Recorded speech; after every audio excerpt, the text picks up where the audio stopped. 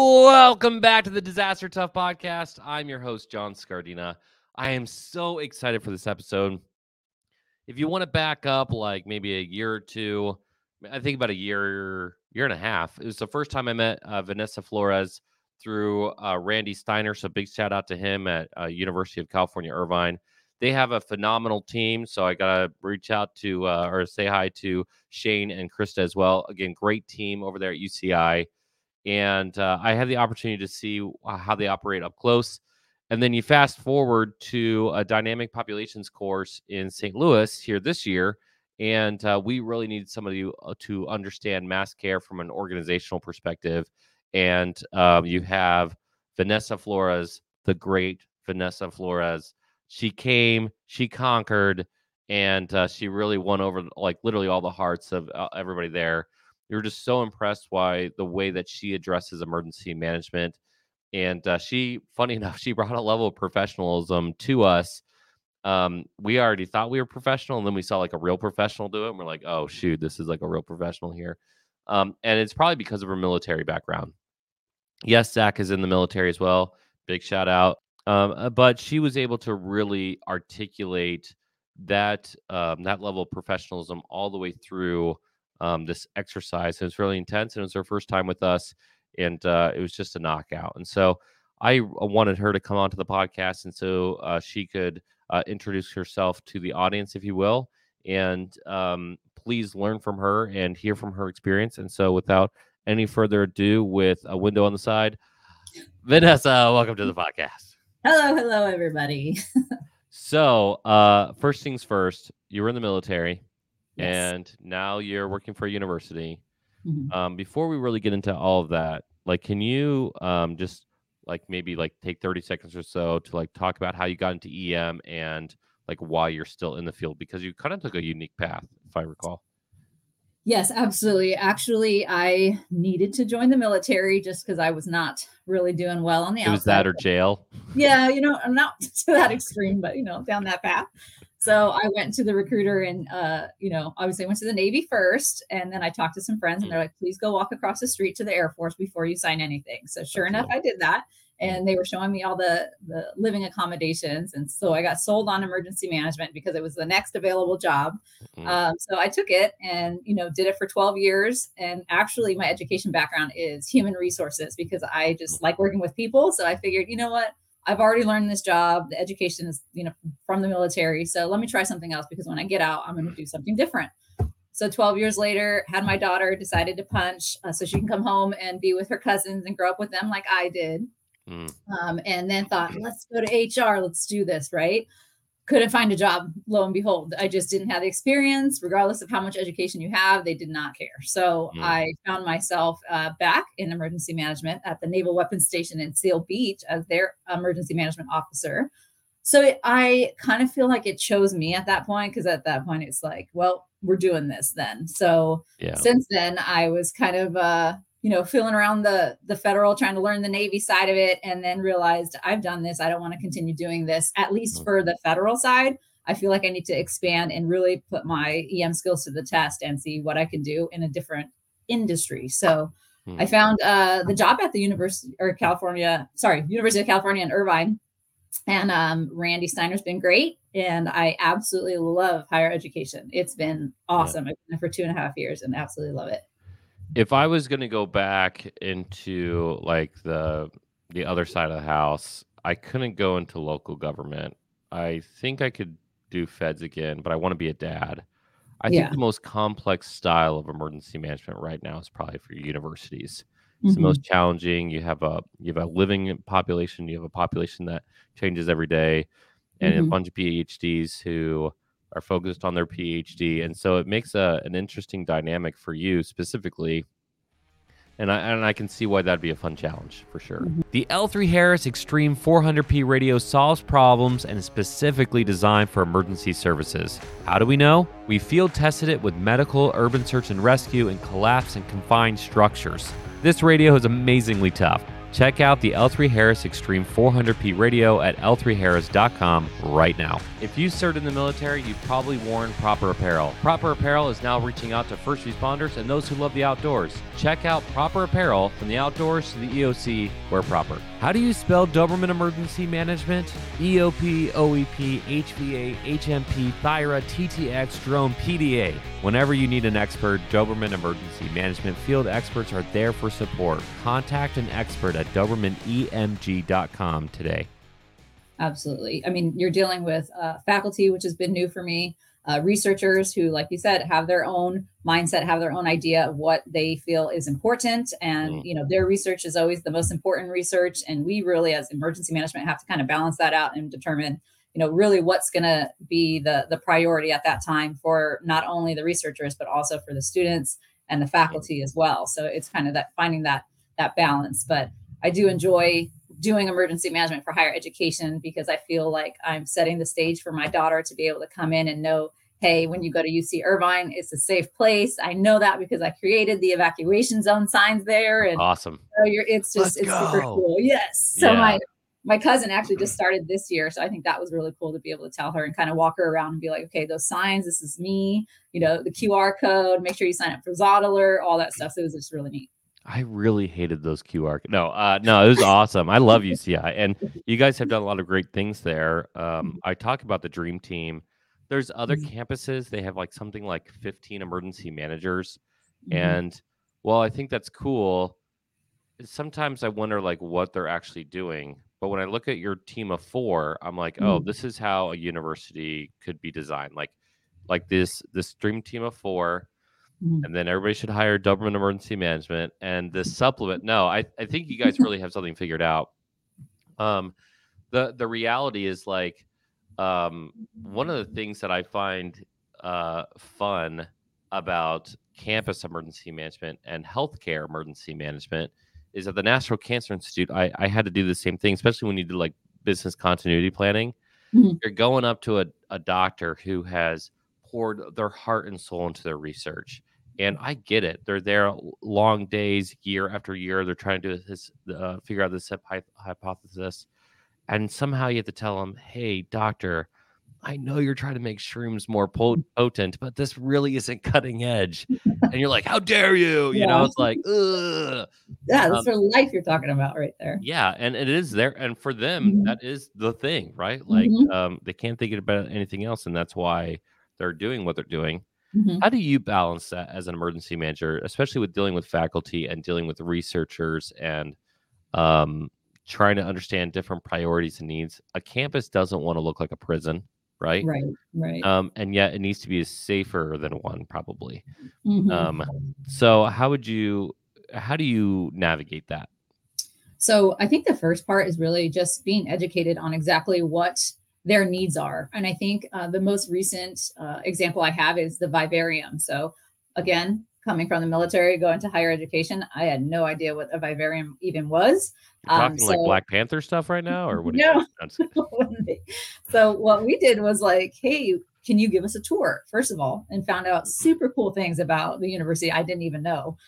So went on a tour, let them explain it, let them educate you on exactly what it is that they do, what their needs are, how their operation works, so that when you take that back to emergency management, we can kind of look at our plan to say, okay, how can we help them, or how can we actually make that bridge or that link in an emergency situation to make sure that whatever your needs are being communicated, but at the same time, making sure that we take that opportunity to also educate them on our operation to say, okay, so you're feeding into this, which is our emergency operations center, and you're reaching into this person because this person is going to direct us on and be that liaison to tell us what your needs are to help you during that emergency. So, gathering all that data from everybody across the campus and being able to kind of make that assessment in the EOC is probably what's going to help us be able to make those determinations and those big decisions, right? So most of the time, they don't even know what the EOC is, just like I didn't know what the vivarium was. So really just bridging that gap, I think, is huge. I'm trying to report to the EOC. What's the EOC? EOC. It's an acronym. Yeah. Oh, okay, cool. And getting back to that campus perspective, because this is everybody's opportunity right now to learn about campus emergency management and really your perspective of crossover. We're kind of dangling it, but what were your core responsibilities in the Air Force in emergency management? Are they different? And if they are different, what are your core responsibilities now? So 100% different, especially for the Air Force. We're the only service that has a dedicated emergency management career field. So growing up in that career field, it really starts from the bottom. They focused on equipment, and we actually were emergency responders to sea burn incidents at that point. And then as we grow in rank, we then move up to, we get to be in the EOC now. We manage the teams, and then we get to be in the EOC as the ESF-5. And then as you get a little bit higher, then they'll put you in the EOC manager position or coordinator position. And then you kind of just move up from there. So you kind of learn both sides of the house, and the response side, and then also the EOC side. So obviously that's pulled away in higher education. We don't do any responding other than going to the Emergency Operations Center. And we do a lot more of the planning aspect of it ahead of time, which personally for me, I enjoy much better. I just could not get into like the response, suiting up. What? I know, right? I love the response stuff. I cannot just sweat and taping everything up. It was just my gosh. That's like that's like the best feeling. I'm like, yeah. No. You're like seeing your boss who's like on his 5th day of wearing the exact same outfit, and it's like, you're just like trying not to make this look. If you're watching the video right now, you're like, exactly. But you're all like that, and you're like thinking like they're the smelly person, and then you walk into like another room, and you're like, nobody else is. Oh like, no, wait, is it me? I'm the only person. But like, I love that response stuff. It was not for me. It was not. So being able to kind of pull that away and then just focus on the planning and the writing and all that is totally my realm right there. So I truly enjoy that, and that's kind of where I thrive.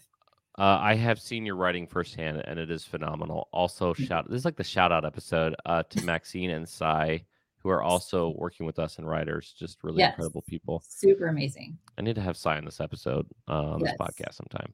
Sai, you're next. Sai, you're up. Here's your call out.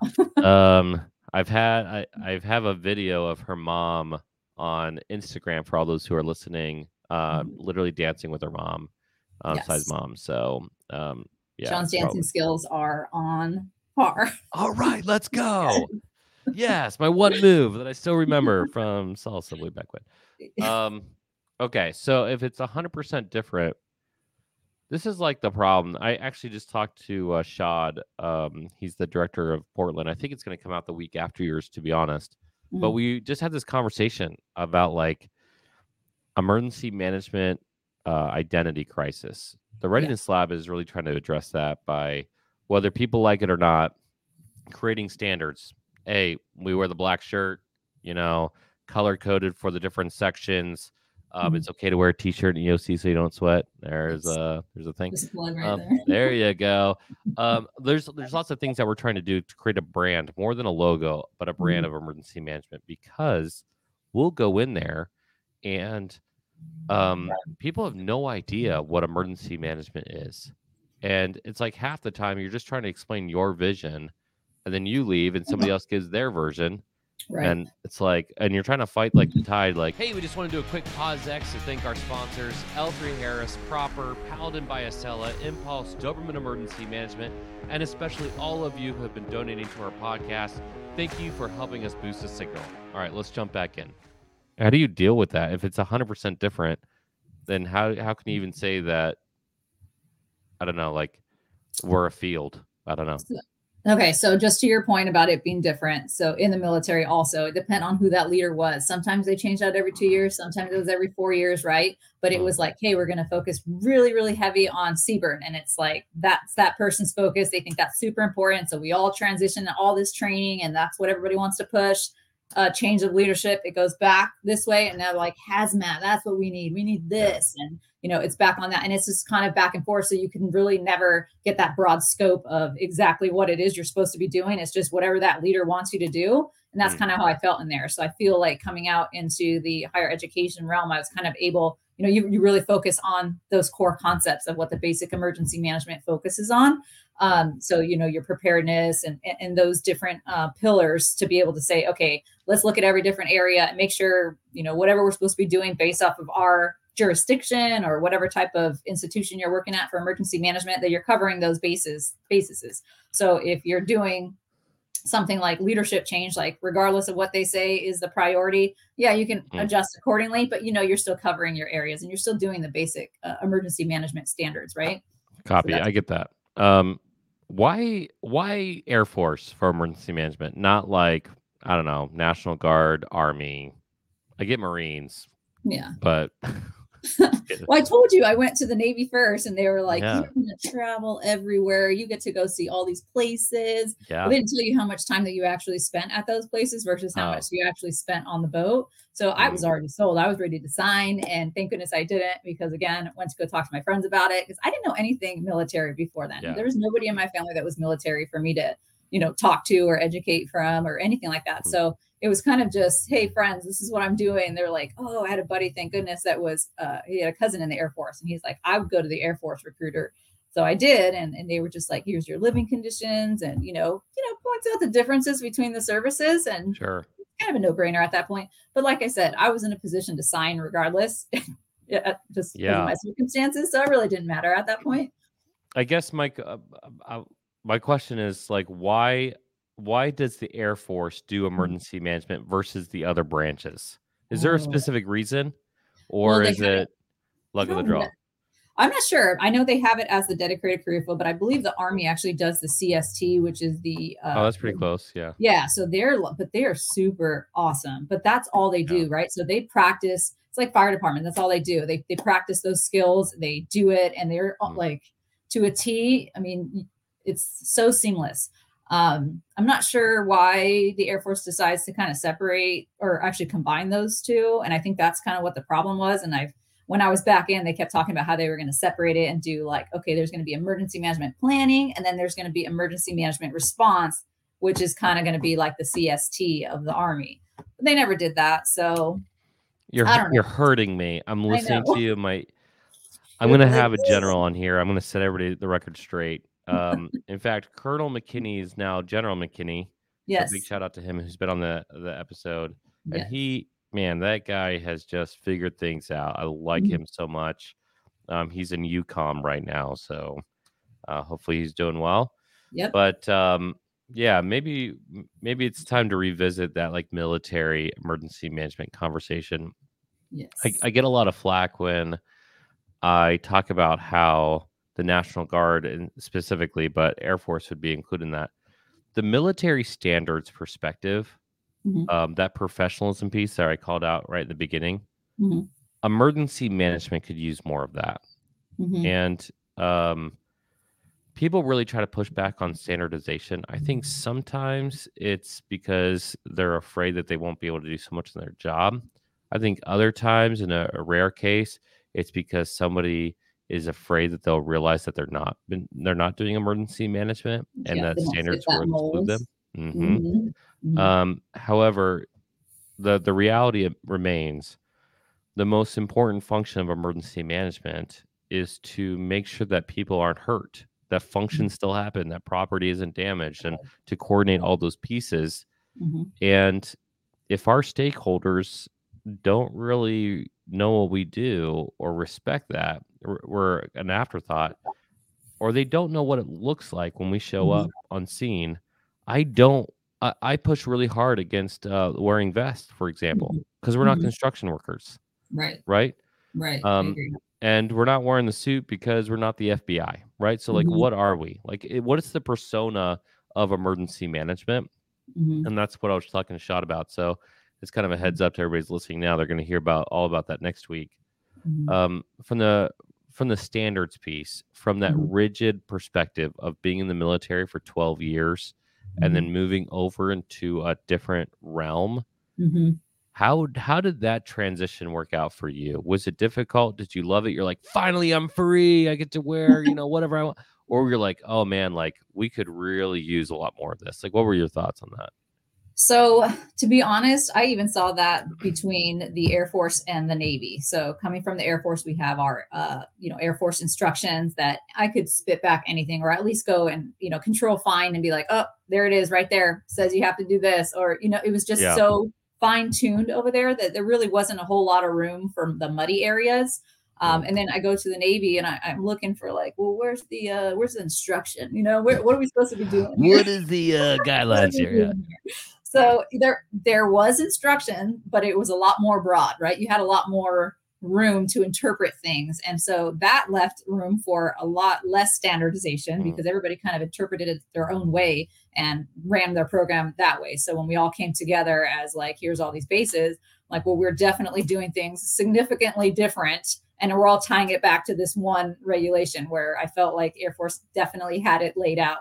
So then going into higher education, really, really lost because they do have their NFPA standards, but at the same time, really open for interpretation on some of those. And it really just makes for all these different programs all over the place, which is why we have to collaborate so much to be like, well, how are you doing, this concept? And how are you doing this concept? And then you take lessons learned and be, oh, I kind of like the way they did that, but I don't like this. So I'm going to change that. And it just, they're so different. They're just crazy. What such a big standardization person. Like I thrive on standardization and I push for it so much, but like you said, not everybody feels the same way. And so you can push all day, but if the top's not supporting it, you're not going to get it. When can we start saying that those people are wrong? Yeah, I don't know. Like, I think there's a fear that if you create a standards, then you can't operate. Mm-hmm. And I'm much more, I started using like vernacular, and we only have a couple minutes here, where I'm like, okay, foundations. Like, as long as you have the consistent foundation of branding, style, approach, needs, and scope, then you can say, hey, at my institute, the thing that we care most about is X. Let's say it's the human caused disasters, counterterrorism, sea burn, whatever. But you get to still fall back on that baseline. At the same time, if you can go somewhere else, it's the reason why, you fit in really well with that dynamic populations course. It's brand new. It's not based off any standards. It's not based off of what anybody else is doing. It's totally different from the field. And yet somehow it is also based off of standards and best practice and that foundational understanding. And everybody should be on the same page of what emergency management does and does not do. We talk about security in that class. We're not teaching people how to go and handcuff people or detain people, right? But they still can be involved in that process. Your final thoughts here. We just have a couple minutes. We're definitely gonna have to do a part 2. And I'm lucky to have you on the show. Thank you. If you're talking to my audience right now who are in the military looking to transition into emergency management other than military, if you could give them one piece of advice, what would it be? I would think it would be to find that organization, core organization of emergency managers. So for example, I found the University and Colleges Caucus. I found it late though. So going into higher education, I wish I would have known that was a thing early on to be able to kind of grasp that knowledge and understanding of exactly what it is and get involved and be able to ask, your peers that are doing the same thing more questions. And I am not afraid to ask questions. I just need to know who to ask, but I will go and ask the questions and get the answer, right? So being able to kind of find that group of people is going to be the most important thing. So like I said, a year and a half into it, I found that and I just kind of flourished from there. So now I'm a part of a working group on there and all kinds of stuff and really kind of just expanded my expertise in that just by asking questions. So that would probably be my thing is find that organization. Would you say that you Flores from there? There's the dad joke. Okay. The military perspective and transitioning needs to happen because there's a lot of people who would look to get into emergency management, whether from adjacent field or maybe doing it in the Air Force, for example. And we need to figure out how to help those people get over here all the time.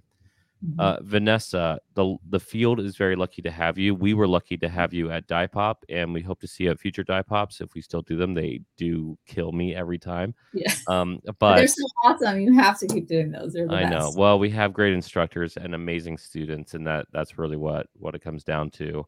Yeah, it's a fun class. Thank you for taking a few minutes out of your time to chat with me. And if you want to reach out to Vanessa because you're thinking about working at a university or you're transitioning out of the military, you can send us an email, of course. We always say that, but we stopped giving the email address because we want you to comment on social media. Vanessa is on social media. Yes. You can tag her on LinkedIn, or you can just put out the comment to the field. I bet there's a lot of people who have similar questions. reach out to the community. If you got something out of this podcast, which you should have because it's incredible, Vanessa's awesome, you can give us that 5-star rating and subscribe. Make sure you check out TRL Insider. It's a new thing that we're doing. It's another way to get involved with the community, especially online. It's we're all spread out. And we'll see you for the next one. Peace. Thank you.